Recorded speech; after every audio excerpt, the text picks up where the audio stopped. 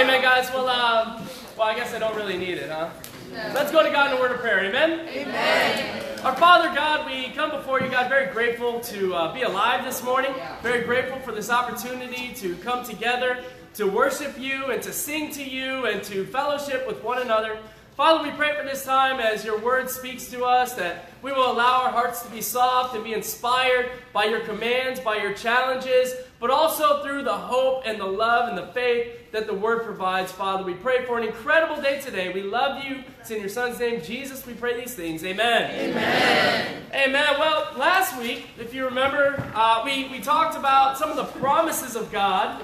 And we were reminded of Joshua chapter 1 when God tells Joshua and all of his people, I will give you every place you set your foot. Yes. And of course, this was an impossible feat as the promised land had already been fully inhabited by all the enemy nations. Yeah. I mean, the Israelites were completely outnumbered. They were also out-experienced, and of course the enemies were full of skill and weaponry, and yet their challenge was our challenge. That is to believe in the miracles of God. Yes. That is to believe in the scriptures and to believe in what God says is going to happen will happen. Yeah. You know, we live in a world where people really do believe once they've already seen. And this concept of seeing to believing is really what people live their lives by. And you see Jesus teach against that in John chapter 8 and verse 31 and 32. It says to the Jews who had believed him, Jesus says, if you hold to my teaching, then you're really my disciples. Then you will know the truth, and the truth will set you free. You see, we function in a world where we say, Jesus, well, set me free, and then I'll know that you're the truth and decide to hold to your teachings. Right, come on. And yet Jesus says, no, if you're going to follow me, you need to live by faith, not by sight. Right. So the title of our message this morning is Believe and See. Amen. You know, as we read through the Bible, we see that their struggle is our struggle. That the fight that we fight on a daily basis is to believe in the unseen. In fact, this is humanity's greatest battle that we do fight.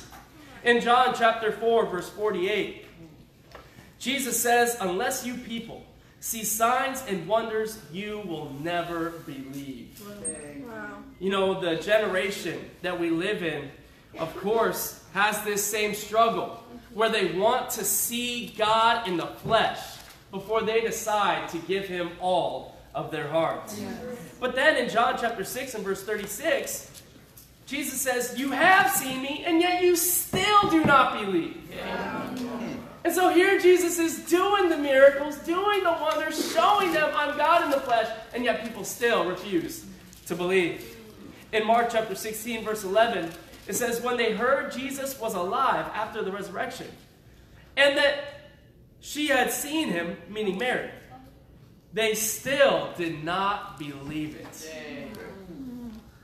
So where does this come from? What is the major struggle, the battle that we all fight? I think Jesus makes it very clear in Mark chapter 16, verse 14. It says later, Jesus appeared to the 11 as they were eating. He rebuked them for their lack of faith and their stubborn refusal to believe those who had seen him after he had risen. What's the challenge? The challenge is deciding to believe.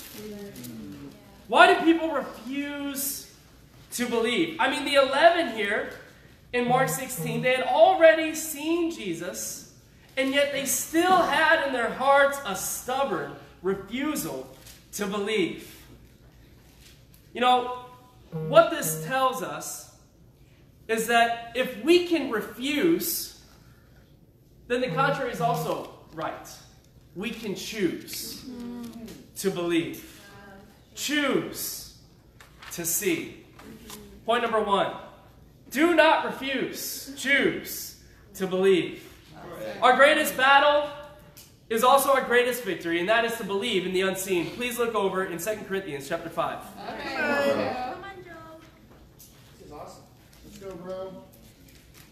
In 2 Corinthians chapter 5, Paul writes to the church in Corinth here, in verse 6, "Therefore, we are always confident and know that as long as we are home in the body, we are away from the Lord. We live by faith, not by sight. We are confident.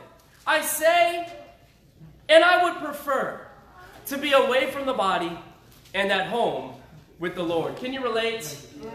I mean, do you ever have these sort of days where you're like, I would prefer to just be in heaven already? You're like, you know what? I understand that I need to live this life, and I understand that I have this body and I have these responsibilities, but man, if I could just already be in heaven, that would just be awesome. That's right. I mean, I would just prefer that I don't even have to finish school. I can just go up to heaven. I would just prefer I don't have to worry about saving for retirement. I can just go up to heaven. I don't have to worry about am I going to get married or not. I can just go up to heaven. I don't have to worry about am I going to have another kid unexpectedly or not. I can just go up to heaven. And he goes, listen, that's my heart. I would just prefer to just go to heaven already. And I know we can all relate to that. Verse 9. "So we make it our goal to please him." Is that your goal in life? I mean, is that your number one goal in life? Come on, Joe. I just want to please God. Hey, what are your goals for 2019? I just want to please God. What are the goals that you have in your marriage here? I just want to please God. How about in your parenting? What's your goal in your parenting? I just want to please God. You see, that's the heart of someone that fully believes. Right. They go, I just want to please God. I know this is all temporary, so while I'm here, I just want to make it my point to please God. Whether we are at home in the body or away from it, for we must all appear before the judgment seat of Christ, that each one may receive what is due him for the things done while in the body, whether good or bad. Now, this is not a weighing out of good and bad. It's just saying someday you're going to stand before God, and he knows all the good and all the bad that you've done. Yeah. You know, this past week, this Wednesday, actually, I had an appointment downtown at the courthouse. And, you know, they got those cameras all over the city that'll just kind of catch you going a little too fast. Yeah. And so, early December of last year, I was taking my son to go see The Grinch in the theaters with my in-laws, with his grandparents. And on our way, I was going a little too fast. I confess to all of you today. I was going 27 in a 20. And one of those cameras on the side of the road just caught me. I mean, you can't get your way out of that one. I mean, there's just no wiggling out of the, well, I didn't really do it. Like, no, we know. We caught you. And I go into the courtroom, and of course he's got, you know, the ticket there. But then he said, we also caught you on video. And he shows me the whole video of my car going by, and there I am, you know, a little too fast. There's just no getting out of it, you know. And I tell him, you know, listen, $259 is pretty steep for me. I can't afford $259. And he goes, well, you know, and he goes on, you know, and he gives me this long lecture about why it's wrong to speed. And I just shake my head and I go, yes, I agree. I shouldn't have done that. I'm very wrong. And he ends up lowering the ticket down to the minimal fine. But, you know, there was just no getting out of it. And that's going to be Judgment Day for all of us. Wow. There's just no getting out of it. There's no excusing it away. There's no, well, I got to bring my kid to the Grinch. I mean, I had really great intentions. I'm going to go spend some time with my in-laws and trying to build that relationship. No, there are going to be no good excuses, no good reasoning behind why you did what you did. Right. And there's really nothing so good about the things that you did that were so good that it's going to outweigh any of the bad that you did. Right. So it's just going to be laid plain right before God. He sees your attitude. He sees your heart. He sees how you think. He sees your actions. He sees your intentions. He sees everything. And so the Bible says someday on Judgment Day, we're going to stand there and Jesus is going to be on the judgment seat. He's the standard. Right. And everything's going to be made very plain right before us. All the good and all the bad. Now I think that's got to do a couple things for us. Number one, I think appropriately so, it should put a little fire and inspiration for us to do a little more good. Absolutely. And at the same time, I think it should really put a little fear in us from doing any of the bad that we're doing. Yeah. Right. And you go, well, what's good and what's bad? Isn't it relative? Not really. The Bible says in Romans that God has written his word on the tablet of your heart. Yeah. And that has given every single human being a conscience. you know the difference between right and wrong. Yes. Right. And so you get to choose to believe in the Bible or not. You get to choose to follow your conscience or not. And Judgment Day is coming. And you know, some of us go, well, you know what? I'm kind of on this bad path. I wish Jesus would just come back already. And we can just get this thing over with. But I think that inside of us, we do need to understand on a spiritual level that this is not going to be a pretty day. Right. In fact, I studied out Amos this past week, and the Bible says that Judgment Day, when it comes, it's going to be pitch black. I'm not really afraid of the dark, but I'll be afraid of that dark. I'll be afraid of that dark. Don't you remember when Jesus was hanging on the cross from noon to 3 in the afternoon, darkness came over all the land? Not like God dimmed the light. It was pitch black. It was dark. This is a scary moment. And when the sun started shining again and the lights came back on, the centurions around Jesus were like, whoa. Surely he was the Son of God. And you know, Judgment Day is coming. And I'm not trying to scare you, but I am. Because it's a real thing. And just trying to push off the fact that it's going to happen and just trying to ignore it doesn't mean it's not going to come. Yeah, Right. exactly. You know, I think that we need to choose to believe a few things. And this list could be very extensive, but I'm just going to bring up a few things that I think that we can all choose to do today. Right. Number one, I think we need to choose to believe that God exists. Yes. I look around and I can't believe when people don't believe in God. I have a very hard time understanding Right. how they can fathom for a moment that there is no God. It was said to me when I was a child that if someone takes a watch and smashes it in a plastic bag and shakes it up, how long is it going to take before it becomes a watch again? You guys are looking at me like I'm an idiot. That's the point. That's the point. No one ever walks down the street, looks up at the architecture and goes, wow, that must have been a really amazing earthquake to create that building. No one would ever believe that your house just grew out of the ground. And yet when we look at the world and we see how intricate it is, and we know that the human body is still being researched by people all over the world that are far smarter than all of us. Well, maybe not as smart as Shay, but they're far smarter than most of us. These guys, they still can't fully figure out how the body works. And they've been studying it for years. To me, maybe not to you, but to me, it takes a lot more faith to be an atheist than it does to be a Christian. Yeah. And people need to choose to believe in the existence of God. Yeah, absolutely. When we lived in Syracuse a few years ago, I'll never forget this one church service where the church was rather small at the point, maybe 60, 70 people. And we had some guests come out, and they sat right in the front row. And I'll never forget the guy, because he just kind of stood there with a scowl on his face, his arms crossed, and did not look very happy. And as soon as church was done, he just kind of wandered over to the sidelines. He wasn't really interested in the fellowship. He just kind of wandered over. And his girlfriend, she was very bubbly and very out of herself. And so she was loving the fellowship. It was really great. But he just kind of stood on the sidelines with this bad attitude. And I walked up to him, and I tried to break the ice. I like to think that I'm somewhat of a relatable guy. And so I tried to break the ice. I tried to have a conversation. He would not crack a smile. And I was trying so hard. You ever been there before? You really want to get to know somebody, but it's just so challenging. They're just not letting you in. The walls are up. And so I'm talking to this guy, and he's just kind of looking at me like I'm wasting his time. He looks so annoyed. And I'm like, listen, man, we got to get together. Let's hang out sometime and build a friendship. And so we did. And so we started hanging out. They started coming around church a little bit longer. And come to find out, he comes from a strong atheistic background. He grew up in Michigan, just like Aaron. Strong atheistic background. And was having just a hard time believing in God and believing in the existence of God. And we started getting together, and before you know it, he starts growing in his faith. And it wasn't long before he decides, I'm going to become a Christian, ends up getting baptized, and God has really moved in his life in a great way. Yeah. Shortly after that, he was able to bring his girlfriend around and get her faith stronger. Nice. He baptized his girlfriend a couple weeks later.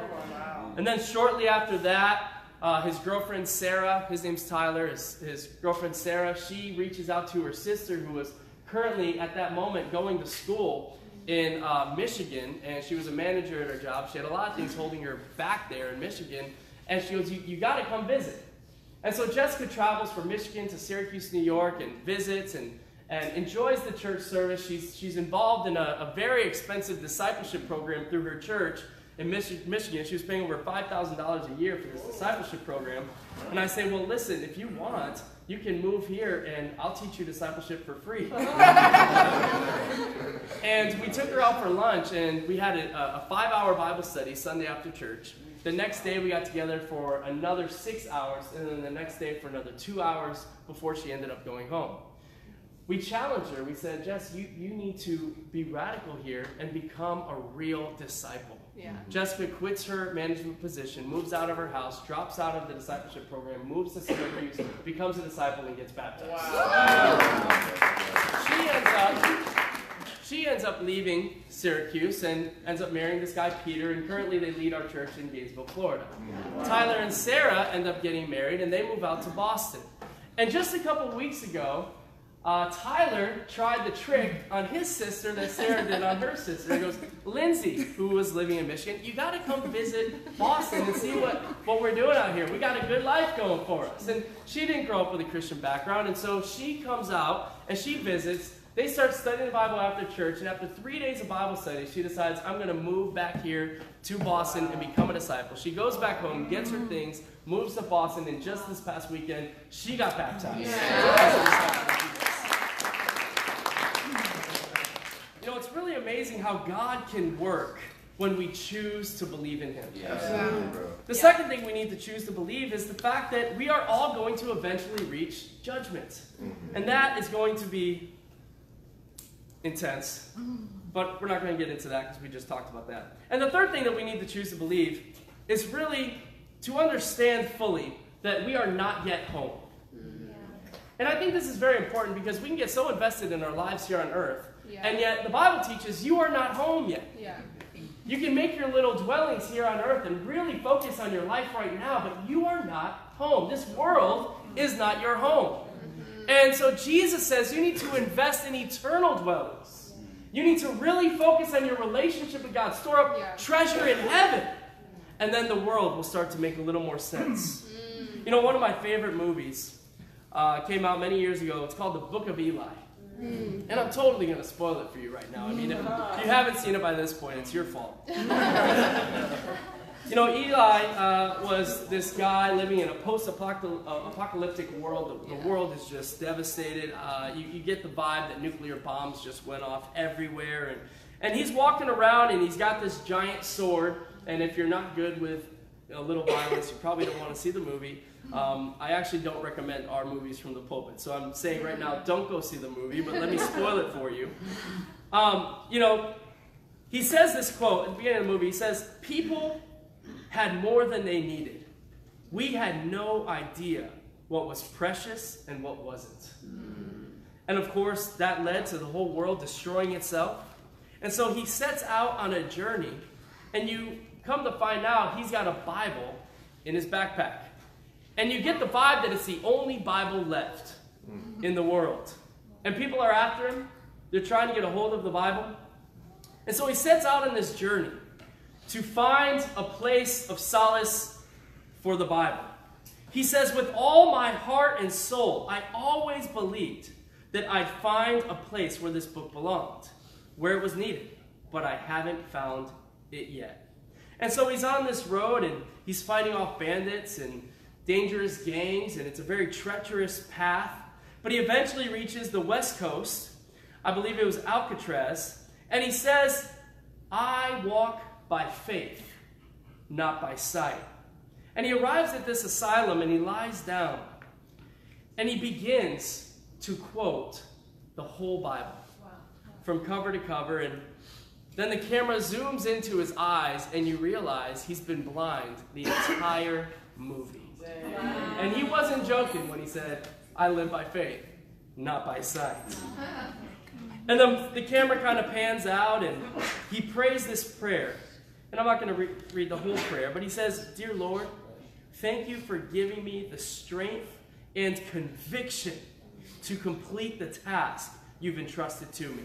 And he continues to pray on and on and on. You know, for us, like Eli, like Paul, like the first century disciples, we need to choose to believe in the miracles of God. Yeah, bro. We live by faith, not by sight. Point number 2, do not refuse, but choose to see. Look over in Matthew chapter 13.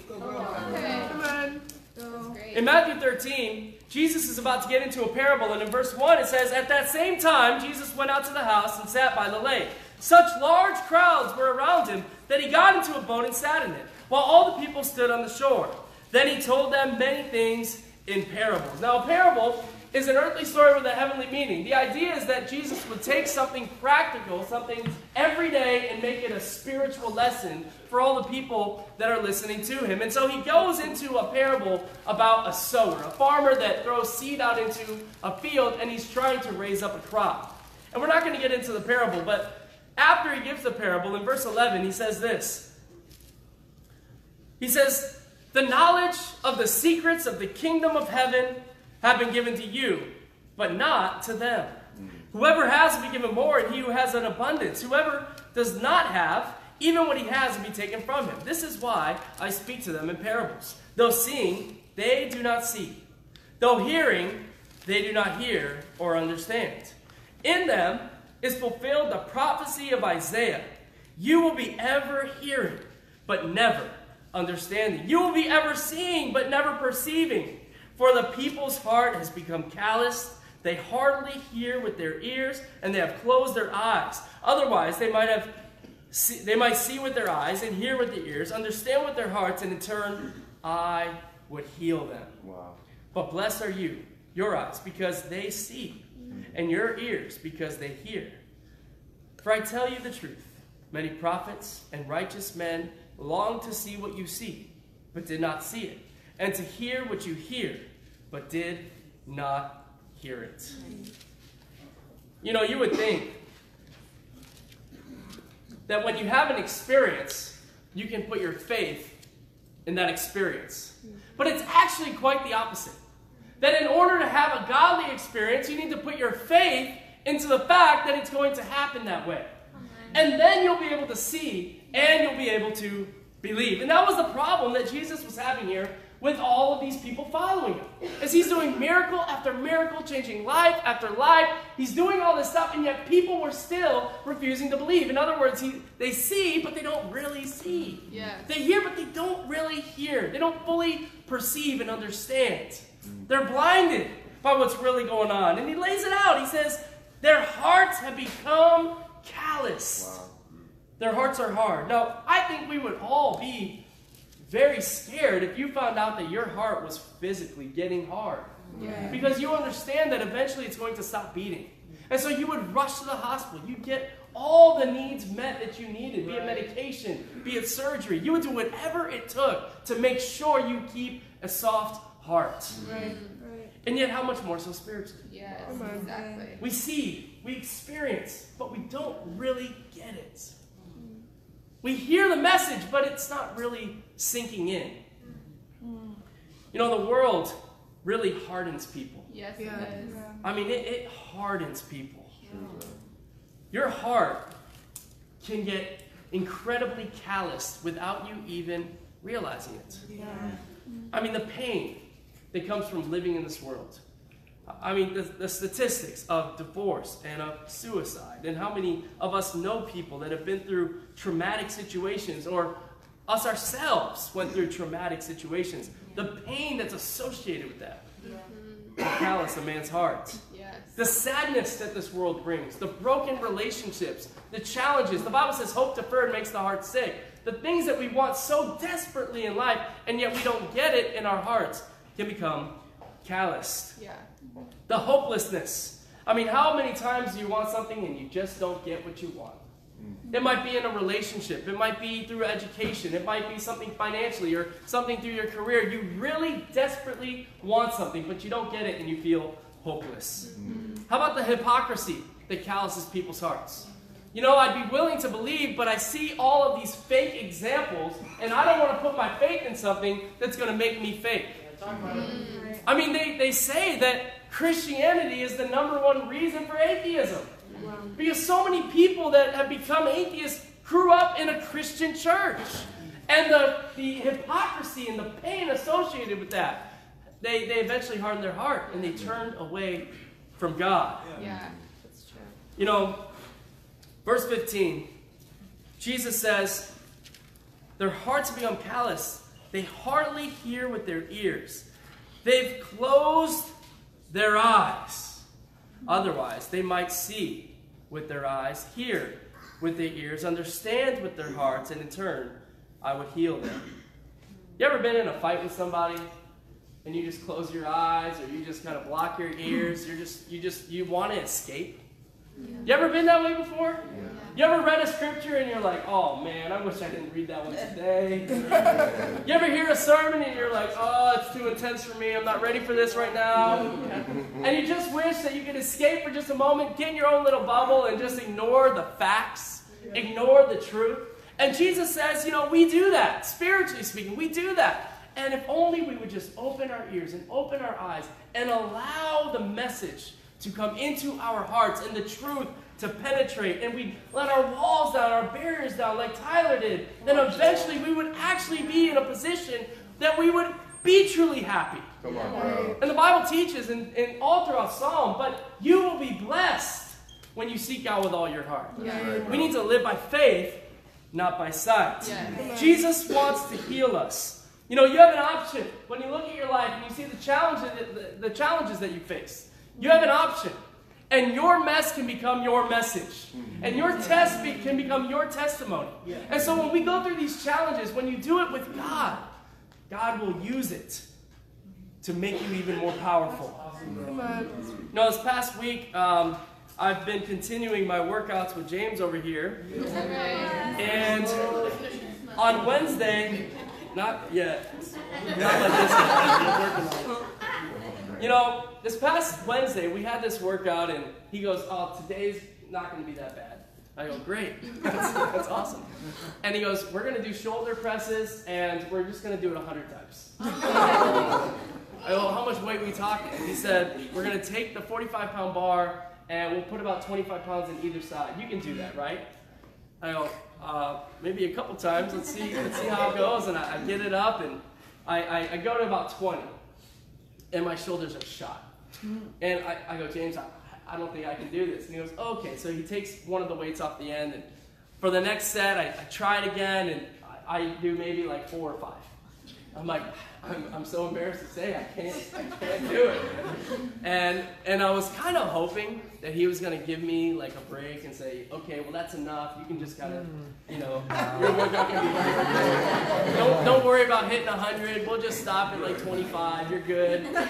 And he goes, okay, well, let me take a little more weight off. He takes a little more weight, and then I could barely do 3, and then he takes all the weight out. He's like, just the bar, and I'm just trying to do the bar. I do a few more, and then that's about it. I'm at like 62 at this point, and I'm just finished. I'm like, James, I can't even lift my arm. I'm telling you, this isn't a will thing. My physical body cannot physically do anything. I'm dead. And he goes, okay, let me give you a smaller bar. So he, smaller bar, and he throws the weights on the smaller bar. He said, this is about 10 pounds lighter. You don't get it, dude. I get this thing out. He's like, you can do it. And I'm at like 80, and I'm dead. I'm totally finished. He's been done with his workout for like 5 minutes. And he goes, listen, Joel, let me do this one with you. And I go, okay. So he gets his bar back, and we're looking at each other, and we're like, so he ends up doing like 150. I hit like 99, 100, and I drop that thing. I'm done. That's it. Workout's over. And it was awesome. I texted him afterwards. I said, that was so inspiring. Thanks for doing my workout with me. And it's inspiring when you have someone that can inspire you and encourage you and keep you motivated. And you know, we can stand up here all day and say, you need to choose to believe. You need to choose to see. But the reality is, I think all of us, we want to. I mean, that's why you're at church this morning. Right. You do want to believe. You do want to see, but there's something blinding you, something hurting you. And you can cling to somebody here, even in this service today. Cling to somebody and say, listen, I want to believe, I want to see, but here are my challenges. Yeah. Here are my challenges. I feel overwhelmed by school. I feel overwhelmed by my financial situation. I've got challenges at home. I've got challenges in my family. I'm struggling. I'm blinded. My ears are clogged. That reminds me of a story I'll tell you in just a minute. My ears are clogged. I want to. I just can't. I just can't. And we need somebody to do it with us. Yeah. You know what? Let's get together tomorrow morning. Let's pray together. Let's read our Bible together. Let's spend time. Let's spend some time with God. Let's go on a prayer walk. You need someone to get in your corner with you and encourage you and inspire you. And when you have that, it takes away all the excuses. Yeah. And it allows you to do what God wants you to do. Amen. You know, in John chapter 4, All right. Come on, Come bro. on, Joel. Preach the word, bro. you know, it's so exciting. Last year, we, Courtney and I, we were just thinking through the church and praying through the church and, you know, who's really suffering in their faith right now? Who needs help? And the Kakoas came up. We love Hannah and Kaiser. We love them. We want to help them. And so I sent them a message and I said, let's get together. Let's talk. How can we help you? And we ended up meeting at this coffee shop and we just talked and they were hurting in their faith, and we found out why. It was because, you know, when they first moved here, they were excited. They were bringing all their family out to church. Their family members were studying the Bible. A lot of them were leaving their old lifestyles, trying to become Christians. And it was inspiring, but then one by one, the Bible studies fell off, and they felt like, wait, hold up. Like, I thought we're here to change our family. We don't feel used by God anymore. And I said, that's the issue? Man, let's go after that. Starting next month, we're going to start a Bible talk at your house. I'm going to personally come down on Tuesday nights, and we're going to do a Bible study with all those people that are making excuses about why they can't drive up to Seattle. And so I drove down to White Center this past Tuesday, and we had a Bible study with the family members, and it was inspiring. It was awesome. We went around and said, by the end of 2019, what's a decision that you want to have made? And it gets to Aquila, and he goes, I want to study the Bible and get baptized. And I mean, there was just an uproar. I mean, what? I mean, like, what? That's amazing. And it was so awesome. Last night, Danny and I drove down to White Center or Burien, wherever we were, and we did the Seeking God study. And he goes, I want to seek God with all my heart. And we get to John chapter 4, and Danny pointed something out that I thought was very profound. In verse 23, and it's a scripture we've read 1,000 times, but it says, yet a time is coming, and has now come, when the true worshipers will worship the Father in spirit and in truth, for they are the kind of worshipers the Father seeks. God is spirit, and his worshipers must worship in spirit and in truth. And Danny pointed something out here that I've noticed 1,000 times, but I've never really connected the dots. And the fact that every time it's talking about the worshipers, it's talking about them in a plural form. There are worshipers. They are the kind of worshipers that the Father seeks. God is spirit, and his worshipers must worship in spirit and in truth. Oh, wow, that's so profound. Because God's vision and understanding is that we need to worship together. Yeah. Absolutely. I mean, doing it individually is just not an option. Right. And it now makes sense. The kingdom, the church, these are the plans of God. So that we can get someone in the gym with us and work out with us and help us get stronger spiritually. A couple days later, Jesse decided to join us in the gym. Okay. And if you know anything about Jesse, I think rambunctious is a good word for him. So we get in the gym, and James and I had already started our first set. Jesse walks in, and James goes, Joel, you want to just restart?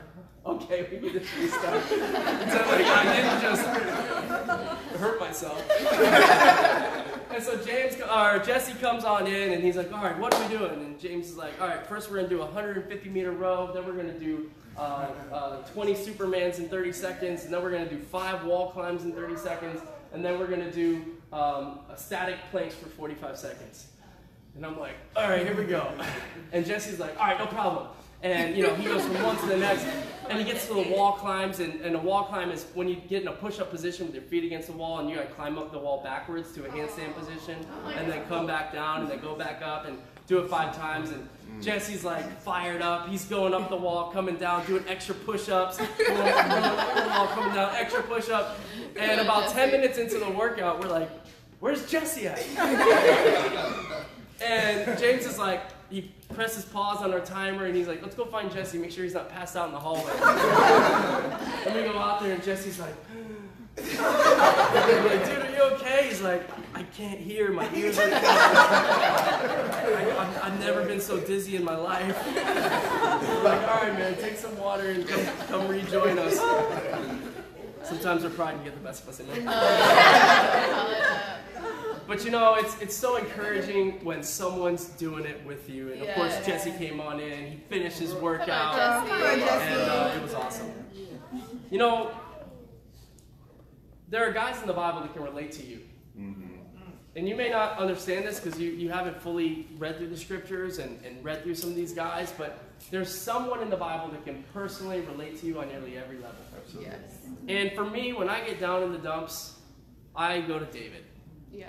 Because I'm like, here's a hero in the faith that had some low lows. And David really writes some amazing psalms that I find extremely encouraging. Do you ever feel like people are letting you down? Look over in Psalm 46.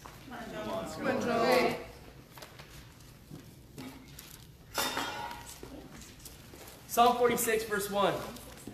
God is our refuge and strength, an ever-present help in trouble. Therefore, we will not fear. Though the earth give way and the mountains fall into the heart of the sea, though the waters roar and foam, and the mountains quake with their surging. You know, God is our refuge. And in times when you feel like people are letting you down, the Bible says that God is ever present.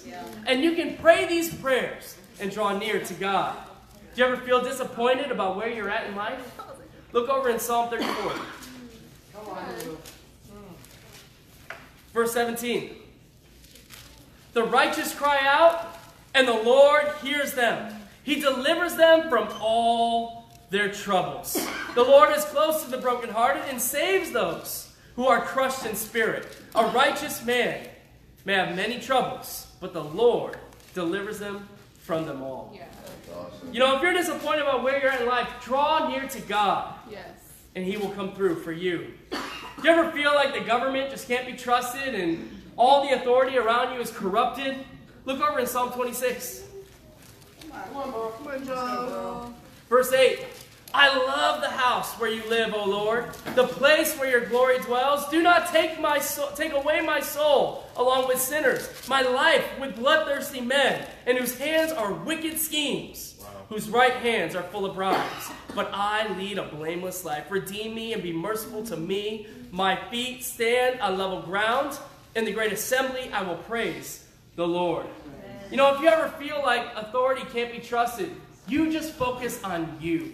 And your relationship with God, and God will come through. Yes. Do you ever feel alone? Look over in Psalm 27, verse 10. Come on, Joel. Though my father and mother forsake me, the Lord will receive me. Chapter 25, verse 16. Turn to me and be gracious to me, for I am lonely and afflicted. Chapter 68.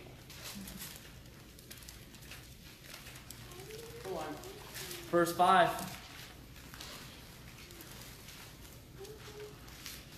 Verse 4. Sing to God, sing praise to His name, extol Him who rides on the clouds. His name is the Lord, and rejoice before Him. A father to the fatherless, a defender of widows is God in His holy dwelling. God sets the lonely in families. He leads forth the prisoners with singing, but the rebellious live in a sun-scorched land. You are never alone. Yeah. Have you ever been waiting for a blessing and you've just been waiting for a long time? Psalm chapter 130. Verse 5. This is awesome. Wait for the Lord. My soul waits. And in His word I put my hope. My soul waits for the Lord. More than watchmen wait for the morning. More than watchmen wait for the morning. You might be waiting a long time, but you put your hope in God, and God will come through. Chapter 27, verse 13. Come on, bro. All right. I am still confident of this. I will see the goodness of the Lord in the land of the living. Wait for the Lord. Be strong and take heart, and wait for the Lord. You know, guys, you may never be able to relate to everybody in this room, or even somebody in this room, but God can always relate. And men in the Bible can always relate. In times of doubt, go to the Psalms and draw near to God. We need to pray these prayers so we can see God work. Do not put limits on your prayers, but pray, choose to believe, and choose to see. I want to close with some lyrics from The Prince of Egypt. Come on. And I'm not going to sing it. Oh. Sing it, bro. Come on, Joel. Many nights we prayed, with no proof anyone could hear. In our hearts a hope for a song we barely understood. Now we are not afraid, although we know there's much to fear. We were moving mountains long before we knew we could. There can be miracles when you believe. Though hope is frail, it's hard to kill. Who knows what miracles you can achieve? When you believe, somehow you will. You will when you believe. In this time of fear, when prayer is so often proves in vain, hope seems like a summer bird too swiftly flown away. Yet now I'm standing here, my heart so full I can't explain. Seeking faith and speaking words I never thought I'd say. There can be miracles when you believe. Though hope is frail, it's hard to kill. Who knows what miracles you can achieve? When you believe, somehow you will. You will when you believe. They don't always happen when you ask, and it's easy to give in to your fears. But when you're blinded by your pain, can't see the way, get through the rain. A small but still resilient voice says hope is very near. There can be miracles when you believe. Though hope is frail, it's hard to kill. Who knows what miracles you can achieve? When you believe, somehow you will, somehow you will. You will when you believe. Do not refuse, but choose to believe and to see, and to God be all the glory. Amen.